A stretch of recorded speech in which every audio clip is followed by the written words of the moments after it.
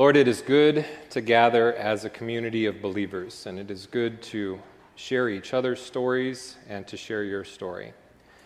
As we look to your word today, the beginnings of a new church, and consider the way that they lived in community together and the way that we share in community together, I pray that we would hear a good word from you, and that we would continue to live our lives interconnected and intersecting, blessing each other, lifting each other up, and praising you always.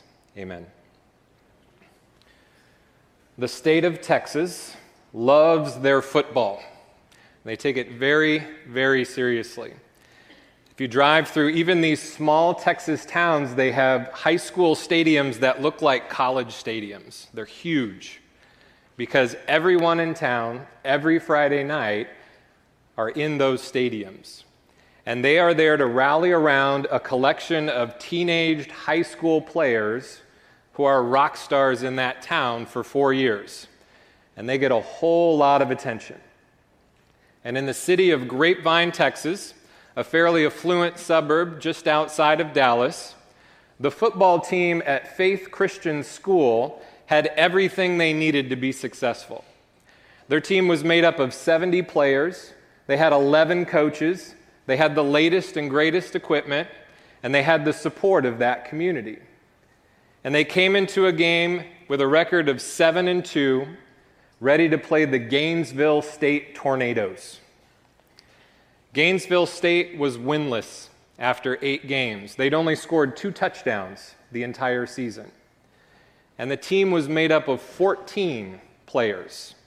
And if you're not a football fan, that means they had 3 guys sitting on the bench, while the other team had 60 fresh players that they could keep rotating in and out. And Gainesville was playing in very worn-out equipment. And they arrived after an hour-long bus ride from the north, and they stepped off the bus, and the 2 security guards that came with them started to take off their handcuffs, because Gainesville State is a maximum security juvenile prison. And these players do not have the love and support of their community. Many of them have been abandoned by their families and disowned because these are kids who are also convicted criminals. And before the game, Faith Christian's coach cooked up a plan. He thought, what if these 17 troubled men arrived in our town, and they walked into our stadium, and they took their space on our field, and they felt like they mattered. So they made this big banner, one of those big paper banners, "Go Tornadoes," it said, and they were able to run through that and bust through it after they got on the field. And before they reached the banner, they ran through screaming fans, 40 feet, yelling and cheering them on. 200 of Faith Christian's fans sat in the visitors' bleachers behind the tornado bench. They learned their names. They yelled out encouragement to them throughout the game, and they even stationed a group of cheerleaders on their sideline to cheer them on. And the Gainesville State Tornadoes lost the game. And they fell to 0-9, and they got beat by 3 touchdowns.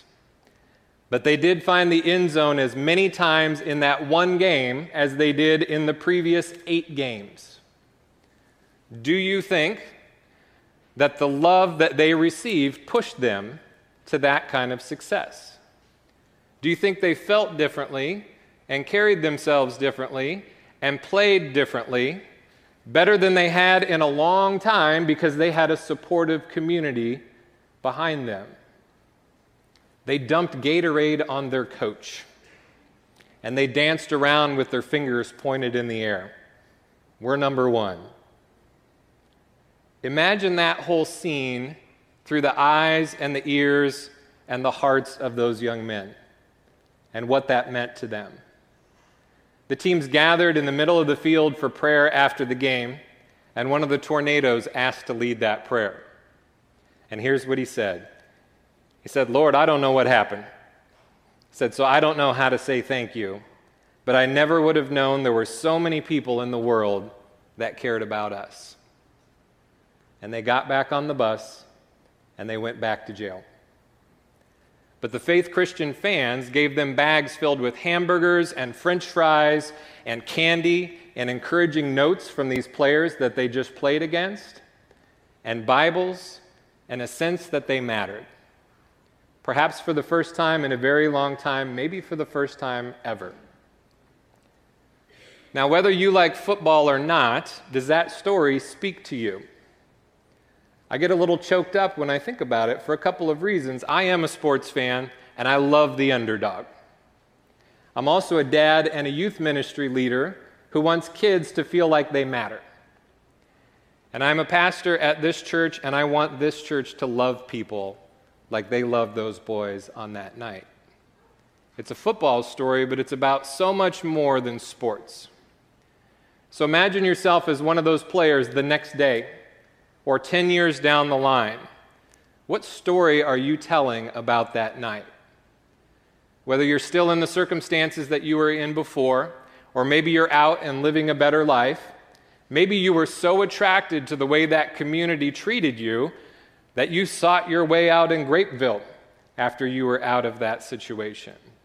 Because that was a community of people that cared for you and poured their hearts out to you that night. And what if you're on the other side? What if you're a member of that school that decided for one night we're going to cheer for our opponents and we're going to make a difference for them? That's a powerful shared story and experience that would have me reflecting often on the faith and the love that we showed to those people. Parents, players, fans, fellow students, making a memory that's going to last for them forever. And today is about stories.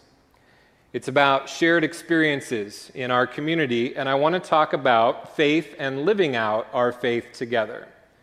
Sharing life and sharing stories with each other is a critical piece of growing in our faith, and it's a way of understanding what faith looks like.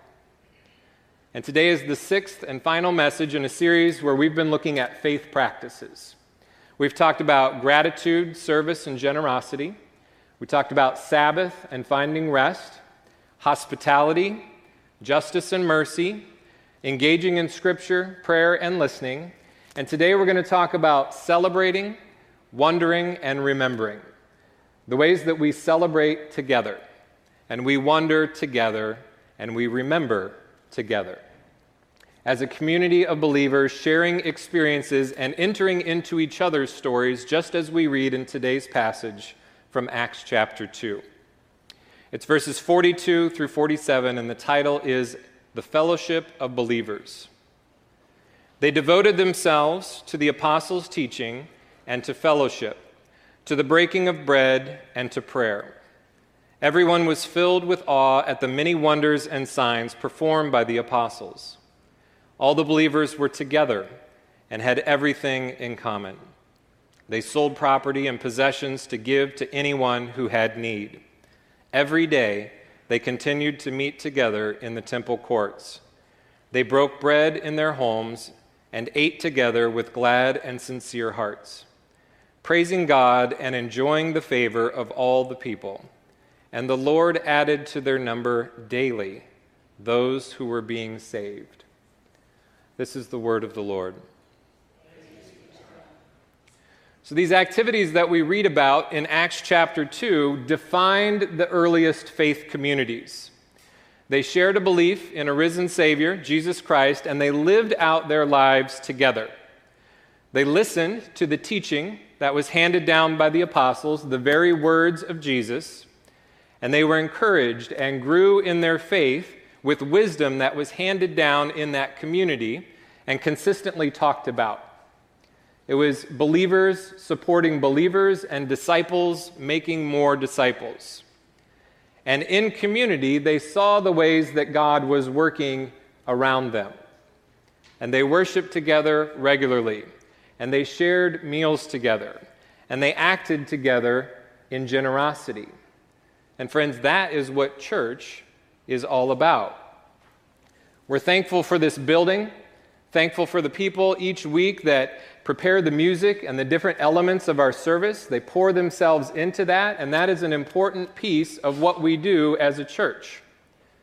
But church is not an hour on Sunday in a building with a cross on the roof. Acting as a church happens in all those spaces between Sunday morning and the next Sunday morning. The ways that faith grows and shows itself on a daily basis. How do we celebrate what God has done and what He is doing in our individual and our collective lives? How do we honor those who have been here since the beginning and hear about their journey and the journey of the full body of believers? We need to hear stories, and we need to seek to carry that torch together from generation to generation. So how do we celebrate and raise up the youngest members or the newest members and teach them and learn from them and live in community with them? There's great value in all of these faith practices that we've already explored, and I hope something along the way has spoken to you. And maybe you've been prompted to do something in a new way, finding a new way to express or show gratitude, to find rest, to read your Bible, to pray in a different way that's meaningful to you. Or maybe you've dedicated yourself to doing something new and different for others, a different way to show hospitality or to serve, to be generous, and pursue acts of justice. But I don't want those practices to be happening just with each of us as individuals. I want us to share in those experiences and talk with each other about how our faith journey is changing us or practicing those things together. Last week we talked about the importance of being in the Word and opening your Bible. And the statistic was 4 times a week is what makes that meaningful and makes a difference in your life. And that's someone else's statistic, and maybe that fits in with your personal experience. Maybe it doesn't. But regardless, a command to go read your Bible more is not the sole solution to a more vibrant faith. Our behavior is shaped by our values, which are shaped by our worldview, and that worldview is shaped by our relationships. The football players who boarded that bus after the game received Bibles from these strangers. But those people first showed them what faith looked like. They showed them love. That was a message just as much as the words in those Bibles, because we are built around personal relationships. And we have members in our faith community that we can walk with through that, and they can show us, as those folks in Grapevine did, what faith and love looks like. And we can follow that, pointing out the ways that God has and is working in our lives and acknowledging God where He moves among us. So today, again, celebrating, wondering, and remembering. We often celebrate a wedding in a very big way. Some people will still go to the courthouse or elope to avoid all of those details, but more often than not, we have a big gathering because we want family and friends to be there with us. So we get all dressed up, we eat well, and we dance because we want to be surrounded by those who have loved us and encouraged us and shaped us along the way, because that community matters. When the pandemic hit, we had a dozen young people who were ready to stand up here and make profession of faith, and we kept delaying that because we wanted the people that influenced them in their faith to be able to be here with them. Not just to recognize that, but to show that Grandpa and Grandma and friends and family are central to the reason why they were standing up here on those days. Because that support community matters. And when we baptize, we make promises as a church. We stand and we say, we do, God helping us. Not just to be witnesses, but to be participants in the faith journey of these new members of our church family. Because the community matters. And the community matters, and those things are worth celebrating because the milestones and the memories within our church show us God's love for those who gather together each week as a community. What about wonder? I don't know if you've had an opportunity to volunteer downstairs where the children gather during our service starting next week. And they tell a little story with wooden figures and wooden pieces, a Bible story. And each time it ends the same way. The teacher starts to ask questions. They say, I wonder what the disciples were feeling when they saw Jesus do this. Or I wonder how the people in this story, what were they thinking? How did they react when they experienced that story that we just talked about? And then it gets fun because the kids are invited to wonder. And these amazing thoughts and questions just start spilling out of them. Because unlike us sometimes, they're pure and honest and uninhibited. They'll ask any question that they have about that story. Little details about stories that we've heard a dozen times and we don't give any thought to anymore. And as adults, we might breeze right past them, but these little ones are curious. They want to know. Do we still wonder like that? When we open our Bibles, are we expecting to find anything new in there? Or are we just reading the same stories and the same words and expecting to find the same things that we have always found?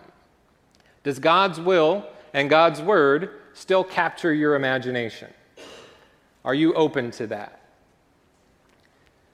Speaking with many of you, I've discovered that you would like to wrestle more often with issues when your thoughts and feelings do not match up with other people's thoughts and feelings within the church.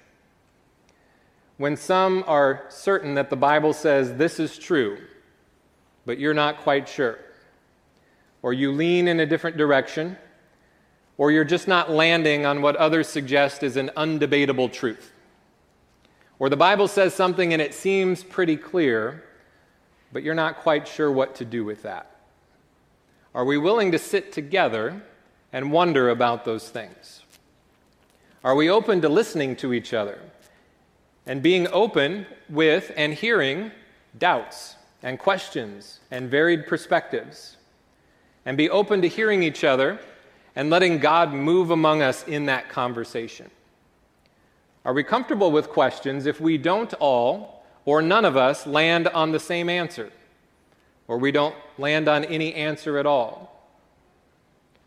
What in the Bible or in your faith has you excited or worried? What has you frustrated or curious? And do you talk about those things, or do we just dismiss them? We need to slow down and we need to invite others and God into those kinds of conversations, to be attentive to the way that God is moving in the hearts of others. And that will create deeper community and that will grow our faith. We don't need all the answers to everyone's questions to enter into a meaningful conversation like that with them, Christian or non-believer. We just need to be willing to go there and to wonder with them. And I'm sure our friends in Acts chapter 2 had a lot of questions. Jesus had just come and gone. A lot of things had happened. A lot of things were said. And I can imagine them sitting there together saying, what did Jesus mean when he said that? Was he really asking us to do what I think he was asking us to do? And 2,000 years later, you may read those same words and ask those same questions. And that's okay, because wonder leads us into that depth and those details together. And finally today, the power of remembering. Remembering puts all of our attention on the ways that God has come through for us and the way that he has come through for other believers in the past. We see the way that he carries us through troubles. And then we have the confidence that he can do it again, that he will do it again. How can I have hope that God will see me through if I'm having a tough time? I can listen to you as you share how he's done it for you. How can I understand the generation that's above me or below me? I can listen to their stories. And I can see the evidence of faith and God in their lives through all different types of circumstances. And within this community, within this church, there are hundreds of stories that would strengthen the faith of someone else sitting in the benches with you today. Are we sharing those stories with each other? I'm a story collector. I say sometimes too, I collect people and I collect stories because my experience and my faith journey is not the one that you have lived and experienced. We all have a different road.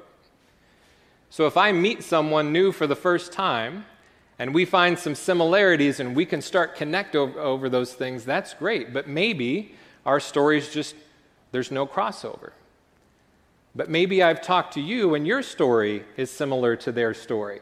And you've told me how it was and how you felt and what happened, and now I can make that connection with them. Or perhaps I can connect them with you and build that community to understand different faith journeys.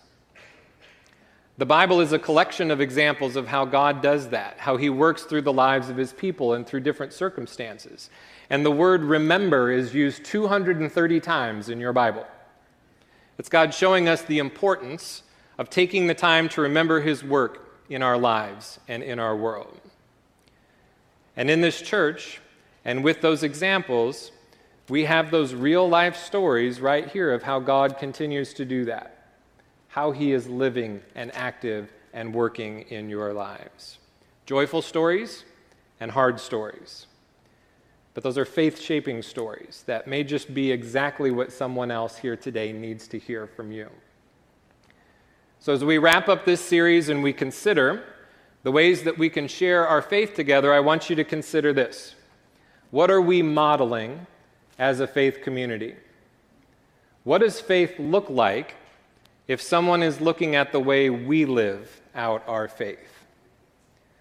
We are in a place and time in our world where we could really use a creed to believe, a community to belong to, a call to live out, and a hope to hold on to. And those are words that came from a book titled Almost Christian. And it's a book that states that a young person's sense of belonging in a religious community, to be folded into those stories, to hear those stories, to be a part of the body, means infinitely more to their future faith than their church attendance. Their future faith and our future faith, our sense of belonging and engagement is not checking the I went to church box every Sunday. Belief goes with belonging, belief goes with action, and belief is an opportunity for our paths to cross in meaningful ways so that our belief may be strengthened by meaningful shared experiences. Regular, living faith encounters and an intentional investment in each other. Because faith is not compliance with the rules, and faith is not loss prevention. We're not trying to keep people from going the way of the world. Faith is experiencing God together and growing together. Christian community is a place where we find our identity and where we feel a sense of belonging and where we live out our purpose together. And that's where we're headed next. Adam's going to be preaching the next 3 weeks on identity, belonging, and purpose. And in our faith formation classes, which begin next week, our middle school classes are going to follow that path: identity, belonging, and purpose. And many of our adult classes will share in that same theme. And our high schoolers are going to be rotating through connections on Sunday afternoons where we're going to focus on identity and belonging and purpose. And we're going to interact, and we're going to learn, and we're going to serve with each other. And we're going to do that with you too. I'm going to be inviting our seasoned citizens, our young adults, our church leadership, and other pockets of people throughout our church to join us in that, because their faith and your faith will grow through shared stories and through shared experiences. And we need the generations in the various groups of our church to cross paths more often in more intentional ways, because we need each other. Celebrating, wondering, and remembering as we love and serve the Lord together. Let's pray. Lord, thank you for your words in the Bible. And thank you for the living words of the people that follow you, and how their example speaks to us, and how their stories strengthen us. And I pray in a time where we need community, and we need belonging, and we need that sense of family, that you would bless us with that as a church community. That we would live and walk and serve and be together and see you working each and every day in our lives and in the lives of others. Thank you for a chance to be in community with one another. Amen.